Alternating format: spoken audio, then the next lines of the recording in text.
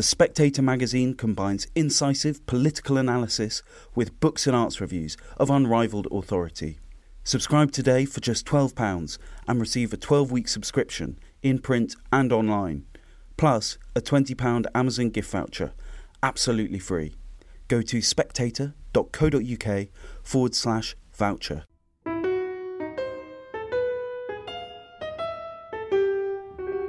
Welcome to Holy Smoke, the Spectator's religion podcast. I'm Damien Thompson. Did you know that in the last year, more Christians have been killed for their faith in Nigeria than anywhere else in the world combined? In 2021, at least 6,000 Christians died for their faith, and 80% of those were Nigerians. Their murderers were, and you may not be too shocked to learn this, almost to a man, Islamists. But that said, this being Nigeria, the situation is chaotic as well as murderous. 3 different groups are implicated: the notorious Boko Haram, the Islamic State in West African province, that's a sort of offshoot of ISIS, and Fulani militants, often described in the media as herders, which they are, but these days they seem to do as much killing of Christians, for ethnic and economic reasons, as well as ideology, as they do herding. To quote the Christian charity Open Doors, killing Christian men is a key strategy for all 3 groups because it destroys livelihoods, with men tending to be the family's main breadwinner, and depopulates Christian communities. And on top of that, there's violence perpetrated by armed bandits, mostly from Muslim backgrounds. Their speciality is kidnapping. The violence employed by the Fulani herdsmen in particular is so grotesque that I won't describe it in detail, but if I tell you that their targets include pregnant women and, very specifically, their unborn children, that will give you some idea of the apocalyptic horror involved. My guest today is a remarkable man, Pastor Ayo Adedoyin, based at Jesus House in London, who's also Chief Executive Officer of an international development, human rights and social justice charity, PSJ UK, which tries to mobilise Africans in the UK into a cohesive voice to try and do something about what's going on. A situation that he compares to the blood-soaked slaughter in the streets of Ukraine. But for years it hasn't attracted anything like the publicity that it deserves. And the reason for that is that the international media, and also international politicians, don't seem particularly interested in the religious dimension of this conflict. The British Foreign Office hasn't really responded to repeated calls to make it a higher priority. The Trump administration did, but that's now been reversed by an administration led by devout Catholic Joe Biden. Earlier I spoke to Pastor Ayo, and I think we all need to listen very carefully to what he had to say. It's hard not to feel a little bit sort of helpless, to feel some despair about the situation in Nigeria, which has been going on for so long. This endless Islamist assault on Christian Nigerians by various groups, by the hardline Islamist Boko Haram, and in recent years by these Fulani herdsmen, who are an ethnic group, but also, it appears, extremely hardline Islamists. I've been to a conference, I remember, a few years ago, at which Baroness Cox spelt out and showed photographs of the slaughter, and the room was profoundly shocked, and these were people who know all about violence against religious minorities. But it does seem that this is a never-ending conflict, and one that the world either doesn't pay very much attention to or ignores the religious dimension of. What do you think? You're absolutely right, Damien, and it has gone on for so long and threatens to carry on unless you, I, and others wake up to this. It really is a multi-headed, multifaceted crisis in Nigeria, which is certainly affecting various different communities, but there is definitely an element of it that is particularly targeted at Christian communities, particularly in the middle belt of Nigeria. Explain this to me. Recently we've heard a lot about atrocities in the middle belt of Nigeria by these Fulani herdsmen.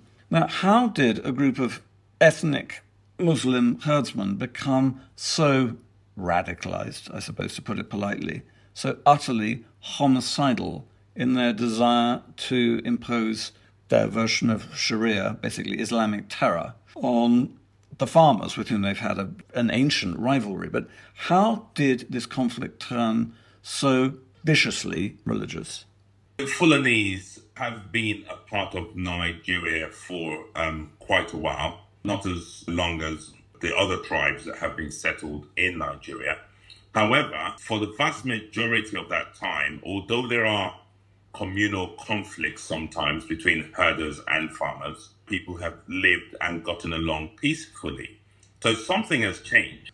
My strong suspicion is that these Fulani herders have been infiltrated by others with an agenda, an evil agenda, basically. And what's happening is that the various dynamics in Nigeria in terms of economic dynamics, social dynamics, has meant that this group of people who have now become militants, so probably part-time herders, part-time militants, or they've gone fully militant, have suddenly realized that this evil agenda is ticking two boxes. On the one hand, it's a much quicker route to economic wealth.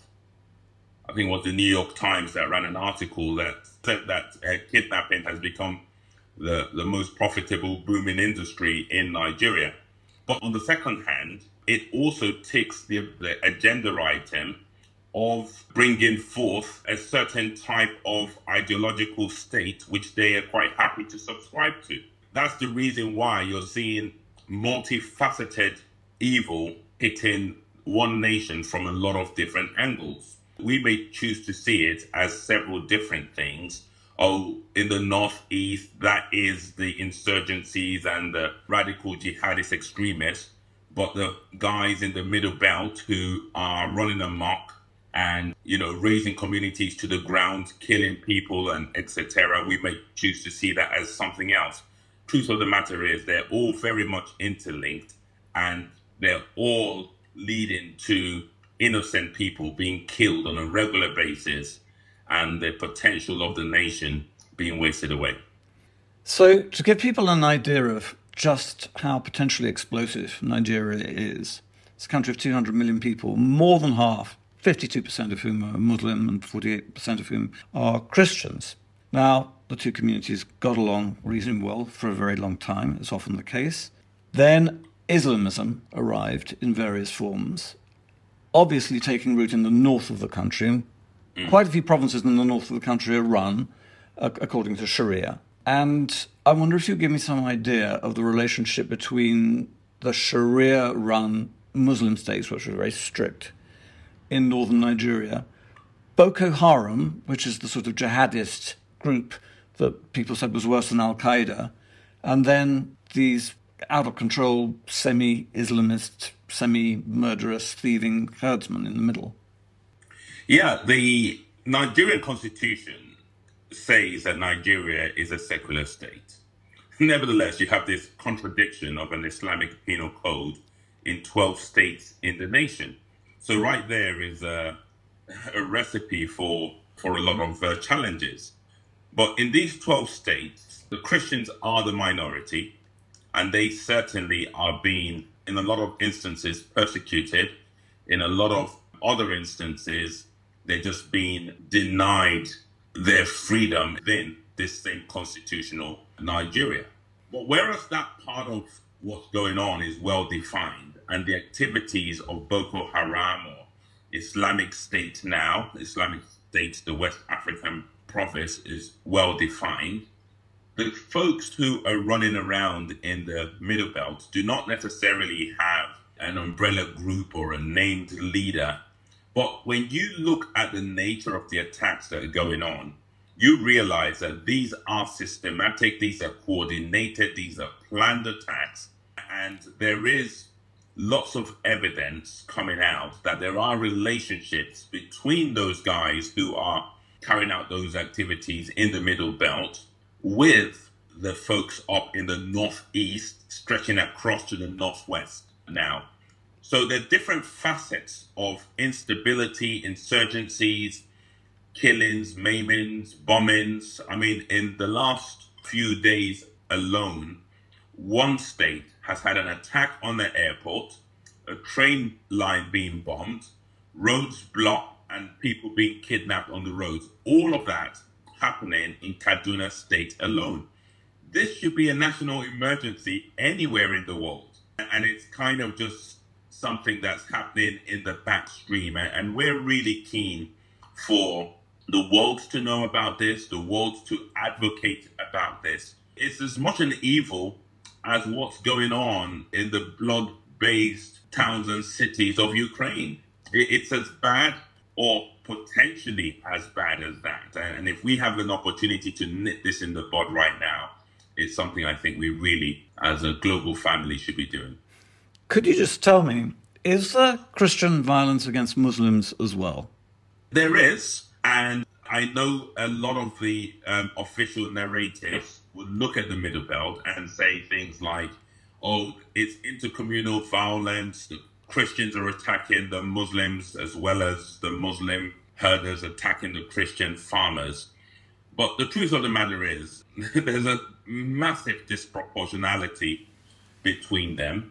And the reason why you are having some reprisal attacks is because particularly the youth in these communities are thinking to themselves, well, we're going to be killed anyway if we don't do anything, which is what the church is advocating. We're Christians, we don't do violence, an element of turn the other cheek. But well, the young people are saying, well, if that's your way, then we don't even want to have anything to do with the church, because in any event, these guys are going to kill us. So we're going to find a way to defend ourselves. We're going to find a way to defend our communities. Now, you'll have to realize, Damien, all of this is happening because of a failure of government. It's the responsibility of the government of the day to protect its people. They are the ones who are meant to come up with a plan, either something that they can resource internally or seek help from the multilaterals, the regional neighbors or the international community to address this and keep the people safe.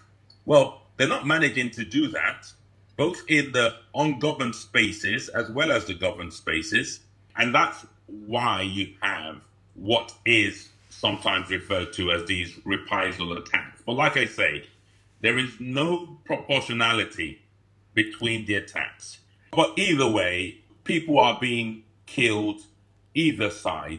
In the northwest of Nigeria, you're having Muslim on Muslim attacks. You're having ethnic killings. There's so many different dimensions to what's going on. But it's so important not to ignore or not to deny that mixed into that cocktail are some targeted attacks on Christian communities for very extremist jihadist reasons. Vehicles being stopped in the middle of roads, Christians being separated from the Muslims free to go, but the Christians bundled away. The list goes on, but the whole country is just a mangled mess of insecurity. I think one reason the world is not aware of the very important religious dimension to this slaughter is that, to start with, it's often not mentioned in the media. I mean, I just called up an article from Al Jazeera which says, dozens killed in barbaric, senseless violence in Nigeria, farmers being killed by herders. And the article identifies the two groups, and it mentions that the herders are Muslims and the farmers are Christians, but that's it. It then seeks to locate the cause of the tension in other factors. And not only is this something you come across in the media, but I remember talking to David Alton, Lord Alton of Liverpool, a great hero of mine, and I'm sure of yours as well. He expressed intense frustration at the way, this was about 4 or 5 years ago when DFID was still around, he expressed intense frustration that the Foreign Office and at the time the Department for International Development simply refused to look at these conflicts through the prism of religious ideological conflict. And I'm not sure whether that's because they're not comfortable with religion as a subject or because they're worried about offending the worldwide Islamic community by drawing attention to the Islamist agenda of much of these people committing the slaughter. There is definitely a reticence, I find, both from the Foreign Office and also from the State Department in the US to call this out for what it is, or certainly to identify this element of it. I would like to believe that that's the reason why the Bishop of Truro report recommended religious literacy in all of our posts across the FCDO. I'm not 100% sure that we are any more religiously literate today than when that report was first issued. And you're absolutely right to point out that the media portrayal is not helping it either. And all of that allows this to carry on being something that is almost under the radar. If you quantify the cumulative impact of the tragedy going on in Nigeria today, you will be shocked what it pairs up with in terms of other global tragedies, and nobody building a proper policy around how to address it, both on the ground in Nigeria, which is really where the issue should be resolved from at root. But then as a global family, the international community does have a massive role to play in helping to resolve this as well. And I dare say the Nigerian diaspora ought to wake up and play its own part. And that's part of what I and the organization that I lead, PSJ UK, are seeking to start doing, finding peaceful resolutions to these issues. It's really amazing that here we are in a time of our lives and history where the UK and Nigeria in this post-Brexit world really ought to be doing much better, much larger amounts of trade together. We're looking to find alternative sources of gas. Nigeria is flaring gas away. There's so much trade we can do in so many other industries and sectors, including the arts and entertainment.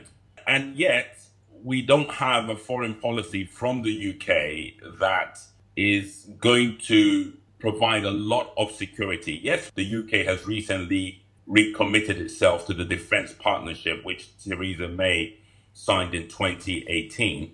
But if we're going to be honest with ourselves, not a lot of difference has happened in the 3 years since it was originally signed. And I haven't seen anything majorly radical in the recommitment to it, which gives me hope that the next 3 years is going to be any different from the last 3. I'm just wondering what that approach might look like, because, you can't really negotiate with Islamists, with jihadists. You can just defeat them. And surely that has to happen before there's any possibility of renewed peaceful cooperation between antagonistic Christians and Muslims. Yeah, well, I mean, for starters, if you take the middle belt of Nigeria, the rule of law is not even working. When I look at the National Bureau of Statistics website, I can't see the data of people who have been arrested, prosecuted, and so there's absolutely not a lot of justice going on. Attacks happen. Police or the army are never there to deal with it. We keep hearing stories of the army barracks was nearby. They called for help and no one came. Police come the day after to take away the bodies. So for starters, we know the communities or the regions that are vulnerable.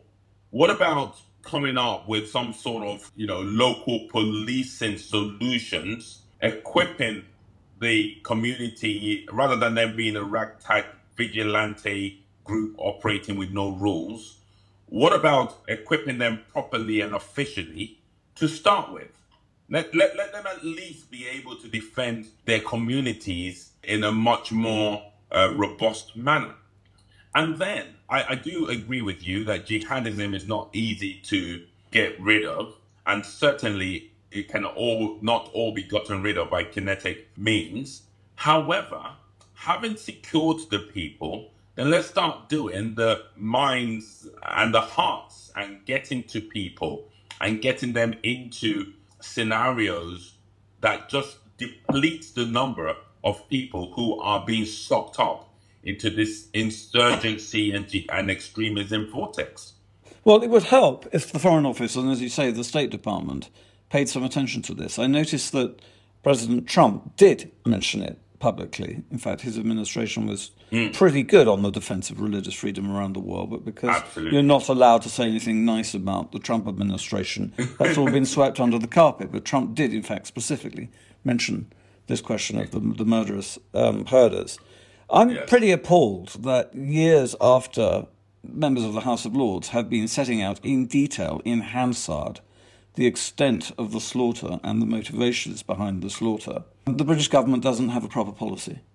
There is a big gap there, and I'm hoping that we can actually work towards closing that gap through the work of the Nigerian diaspora, the work of various other parties, including people listening to your podcast, to close that gap. You're right. The Trump administration did speak very vocally about it, and in the last year of that administration, they actually designated Nigeria as a country of particular concern, which was immensely helpful in shining a spotlight on what was going on. But of course, Messrs. Biden and Blinken came in and actually reversed that designation. So it's thrown us right back at where we were prior. But just keeping our feet firmly in the UK for now, my appeal to the decision makers in government, to the policy makers in Whitehall, is that it's so important that we see this for what it is. We don't want to be in a situation where we wake up later and we suddenly start referring to this as a mistake. The warning bells have been on, like you rightly said. It's been repeated by the likes of Baroness Cox, Lord Alton, and several others. It's so vital that we wake up and do something about this now. Ayo Adedoyin, thank you very much. Thank you.